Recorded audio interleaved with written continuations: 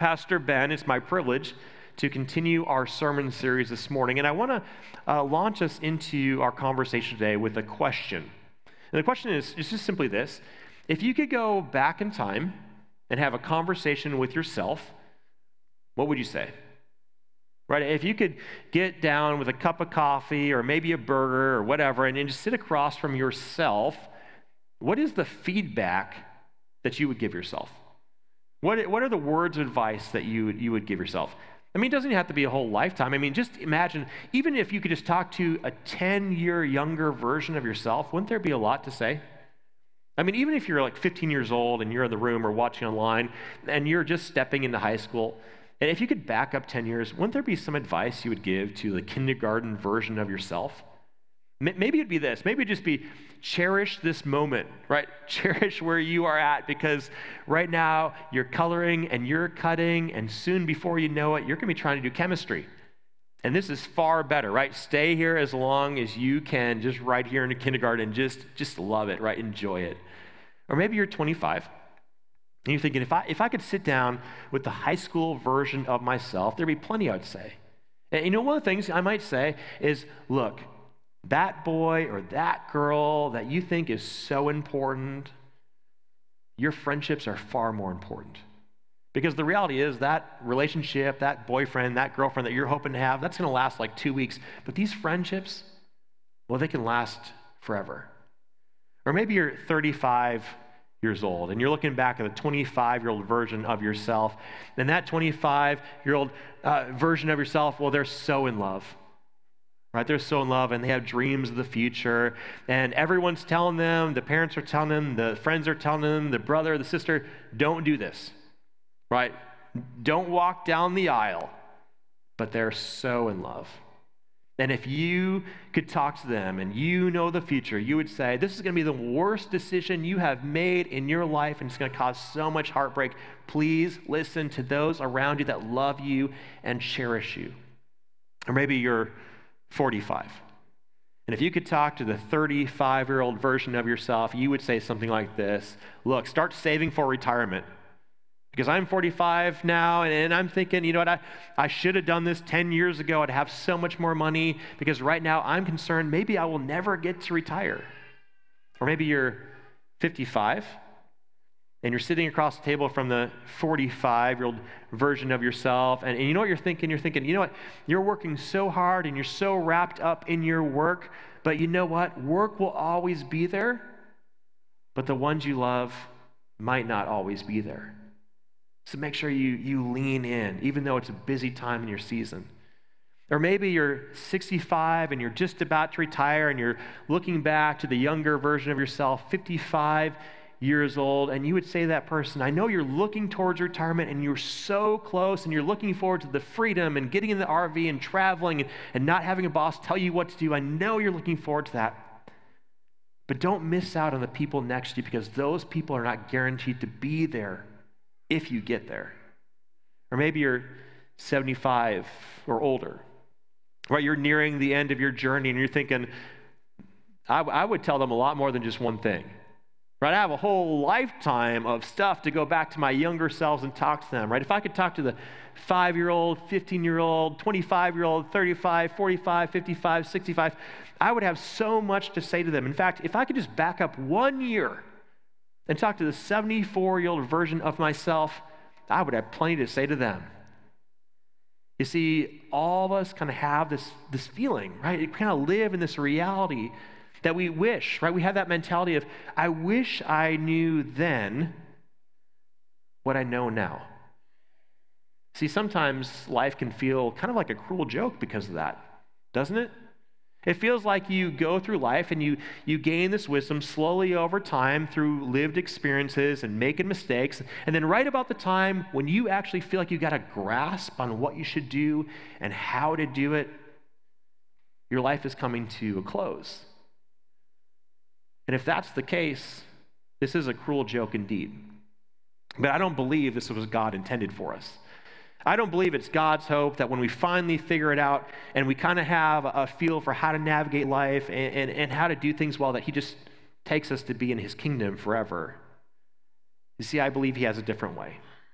And I believe that different way is painted out in our scripture for today. This is what he says once again in Revelation 2 as we break it down. He says, "And to the angel of the church in Pergamum, right, these are the words of him who has the sharp two-edged sword."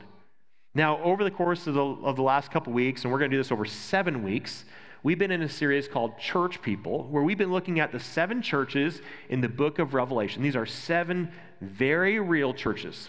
They were historical churches, real people in a real time in 7 different locations, going through 7 different, unique, and very real situations that they are working through as they're trying to be a church together and a church on mission for Christ.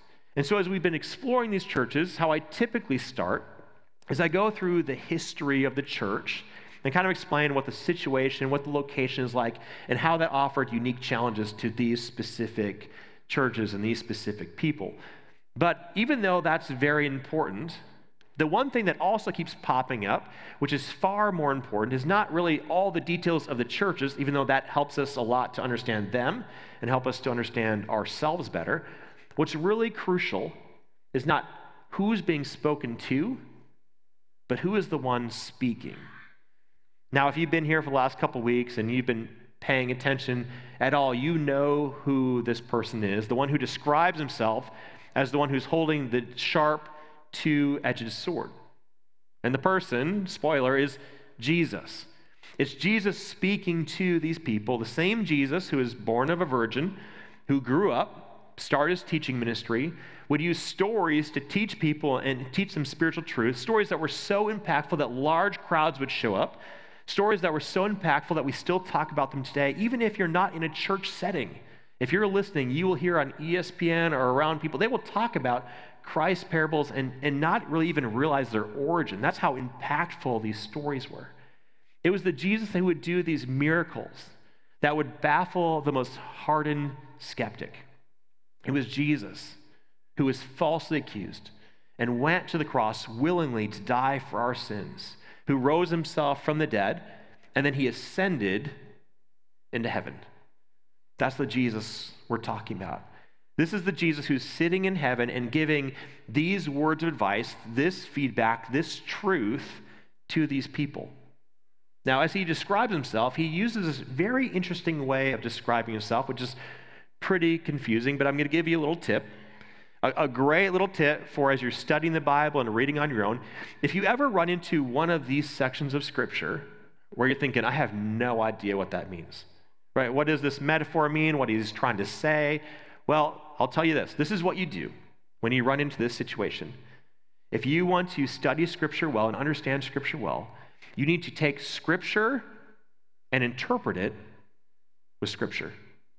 Which means if we want to do this well this morning, what we need to do is look for different instances in the Bible where we talk about and we learn about a sharp two-edged sword. So here's one of them. This will help us out. It says in Hebrews, "Indeed, the Word of God is living and active, sharper than any two-edged sword, piercing until it divides soul from spirit, joints from marrow. It is able to judge the thoughts and intentions of the heart." So right away, by going back in Scripture, we see what he's holding. He's holding God's word, God's truth, God's wisdom in his hand. But there's something more for us to discover too. Let's go to the book of John. This is what John says. It says, "And the Word became flesh and lived among us. And we have seen his glory, the glory as of a Father's only Son, full of grace and truth." So we have Jesus is the personification of the Word, right? Of God's truth, of Scripture, of wisdom. And he's holding in his hand the Bible, right? So what we're seeing here is this statement of, I am wisdom. In other words, listen to me. Now think about this. Jesus was the only person to walk the face of the earth who never had any regrets. The only one who never had any regrets. There was no time in Christ's life where he thought, if I could go back to the 10-year younger version of myself, or if I could go back to yesterday, that I would tell that person to operate this way instead. Right? He had none of that. Because every interaction, every conversation, every decision was wise. It wasn't like Jesus thought, you know what, if I could go back, maybe I wouldn't be as harsh with the Pharisees. Or if I could go back when I was in front of Pilate and he said, aren't you going to defend yourself? Well, maybe I'd defend myself. Or maybe when I resurrected myself from the dead and I ascended into heaven, maybe I should have stayed a little bit longer, because these church leaders, well, they're not really cutting the mustard. Right? He had no regrets because every decision was steeped in wisdom. Which means for us, every time that the Bible speaks and every time that Jesus speaks, it would be wise to listen. Well, this is what he says. He says, I know where you are living, where Satan's throne is.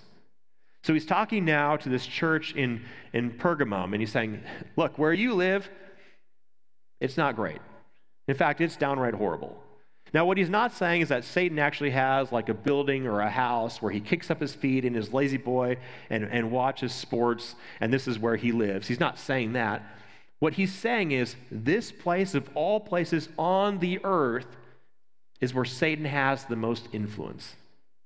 In other words, this is where Satan is sitting on the throne of the hearts of these people in this place. Now, just imagine what that would be like.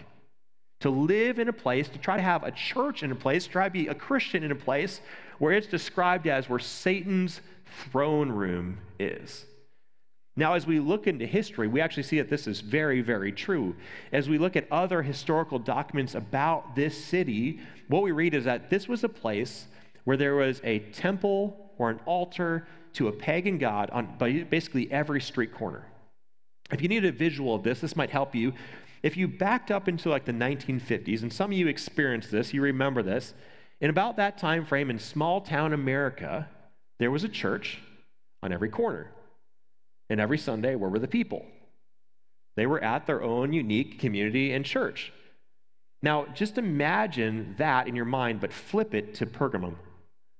Instead of being in a Christian church with Christians surrounding you, instead you are in a temple worshiping a false god, and everything that you know and everything that you experience and everything that you're learning, you are steeped in this paganistic, satanic thought process, right? Everything around you is teaching you lies, which means that everything that you know and everything that you're living out is just infused with Satan's way of living, right? When you're in your relationships, you're dealing with it that way. When you're thinking about how you vote, you deal with it that way. When you're thinking about the school system, right, your friends, everyone's infused with that. And this is where these people are trying to have a church.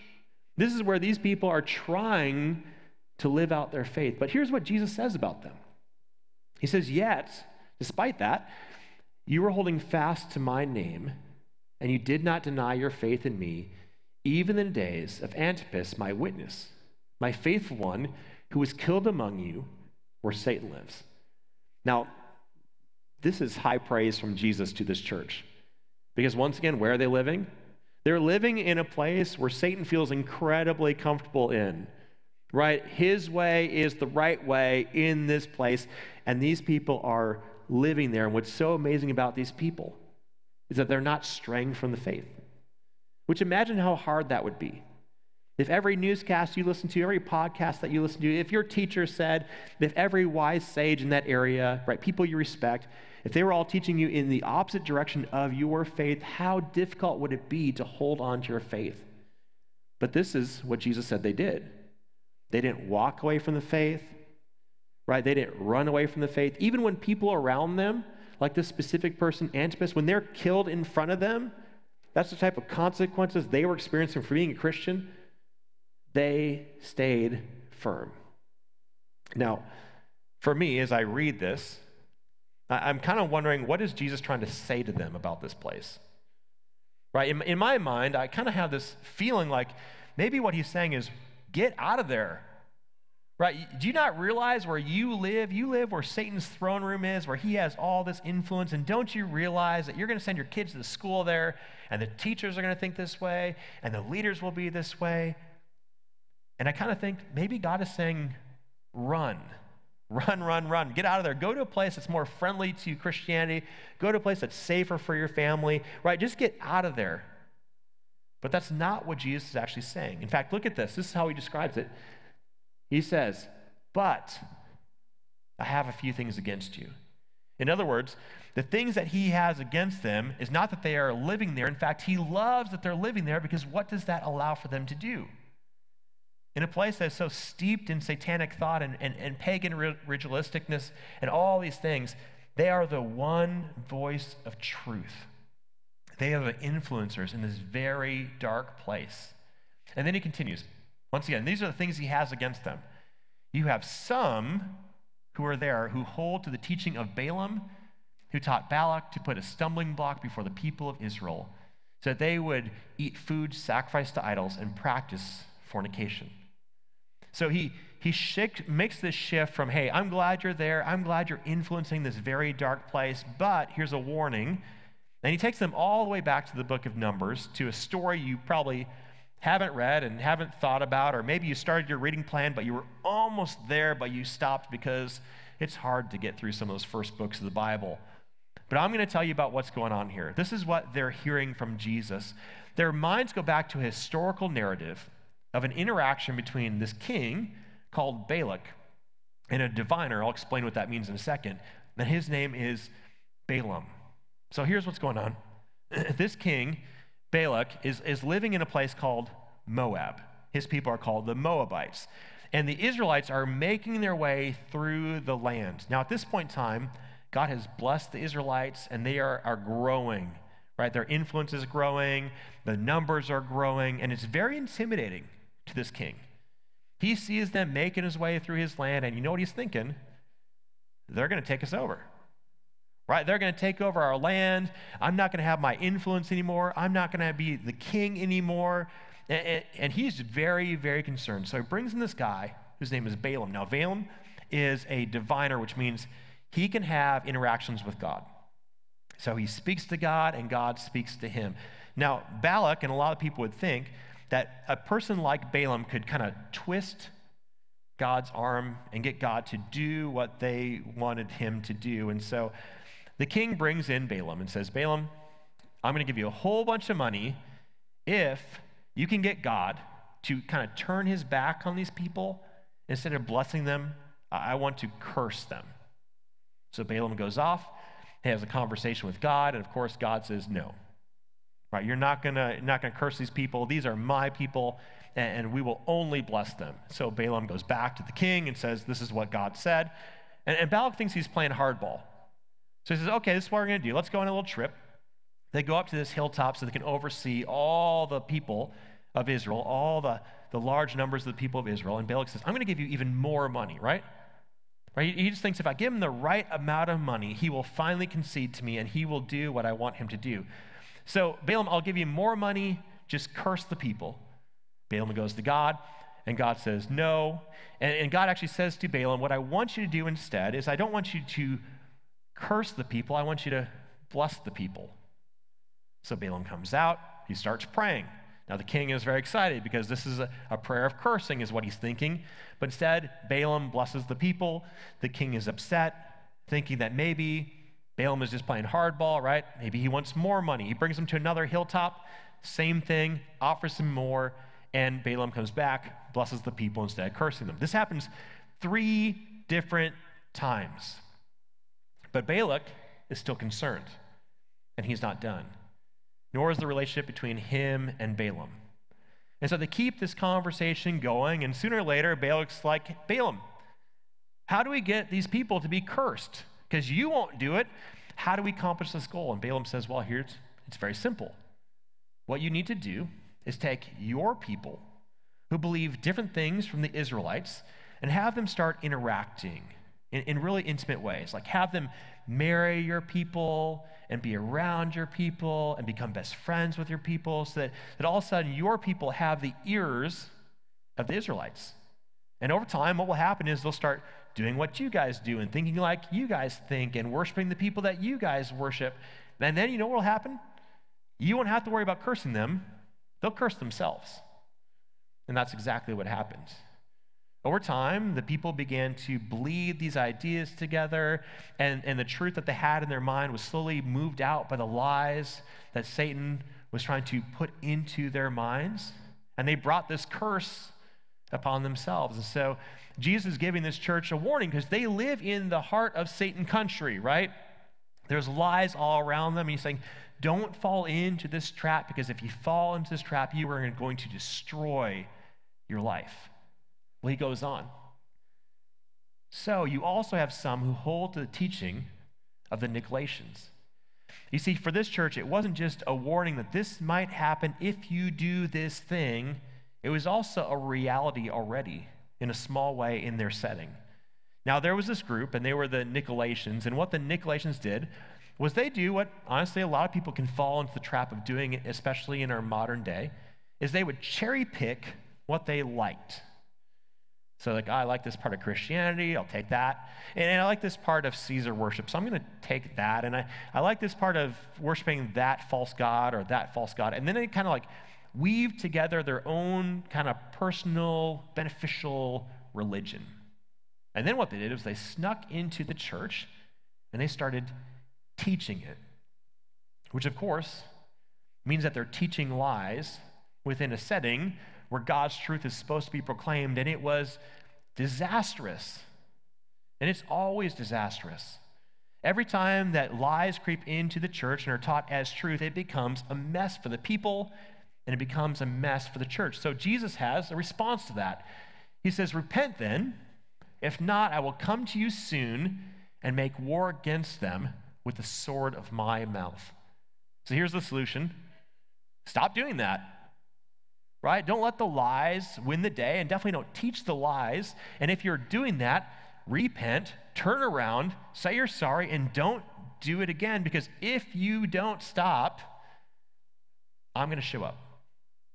And I'm going to bring the sword. What's the sword again? Well, the sword is God's word, right? This is truth. And the truth in God's word, well, depending on how it's being presented to you and how you're receiving it, what's going on in your life, well, it can be exactly what it's implied to be. It can be an offensive weapon or a defensive weapon. You see, sometimes when we're not doing things God's way, the word shows up and it hurts when it hits, doesn't it? It can take us down. Sometimes it comes across almost like a precision scalpel. Like, God finds this area and he kind of pokes this area and we know it's tender, but he uses the sword to get that lie out so he can put his truth in. But then when we have God's truth in us and we're holding on to God's truth, the sword actually becomes a defensive weapon that protects us from the things and the lies of this world. So here's where Jesus ends. He says, let anyone who has an ear listen to what the Spirit is saying to the churches. To everyone who conquers, I will give some of the hidden manna, and I will give a white stone, and on the white stone is written a new name that no one knows except the one who receives it. So Jesus ends with this statement, a statement that should sound very familiar now if you've been around here for a while, because every time he speaks, he points to eternity and the value of the message. Rather, this is a message, this idea of holding on to God's truth is not just for the future life. Someday we'll all be in heaven. It's for the present life. Right? It's present truth that affects our present day, but it has eternal consequences. So, if you could go back, right? If you could go back to whatever age when you made that choice and you made that mistake, if you could talk to yourself, what's the advice that you would give? What's the wisdom you've gained in life that you would go back and say, look, I know you're 15, I know you're 25, I know you think you know it all, but this is what I learned after I thought I knew it all. Right? What would you say to yourself? What would you say as a mentor, as a guide to yourself? And maybe you wouldn't even listen to yourself because you didn't listen to people then, did you? Which is half the problem. Maybe you just say, you grab yourself by the collar and say, listen, listen, listen. At the very least, surround yourself with people who are older than you, who have made those mistakes, so you don't have to make them. Now, the good news for us as Christians is, even though we can, of course, use mentors and guides in our life, and people who have been there and done that, learn their lessons so we don't have to learn those lessons, the good news as a Christian is that we have access to God's wisdom and God's truth, encapsulated in God's word, where we can take the truth of God's word and knock out the lies of this world. That's why at New Life we use this word transformation, as Pastor Eric talked about before in Confession of Forgiveness, is that we use the word transformation because in the Bible, that's what it says we are offered. In the book of Romans, it's very clear. It says, you will be transformed by the renewing of your mind. Which means, like I said, when you get God's truth in, it begins to kick out the lies. Now, this is a truth you know, right? We all kind of know, and we kind of nod our heads like, yeah, that sounds great. We kind of intellectually know that. But the problem is that it's an ongoing battle. It's not like a one-time thing where you read your Bible and then you're set for the rest of your life. The problem is it's an ongoing battle of Satan's lies creeping in and the world's lies creeping in and knocking out God's truth, or vice versa. Every day, there's an option to have the lies sneak in and the truth knocked out, or the truth coming in to knock out the lies. This is why getting access to God's wisdom solves the tension that we all have. I wish I knew then what I know now. One of the great gifts of God's word that he was trying to infuse into this church and into our church in the modern day is that this book is far more than just a book. His words are far more than just a conversation. His words are truth, are wisdom to combat the lies of this world so that we don't have to live with all this regret.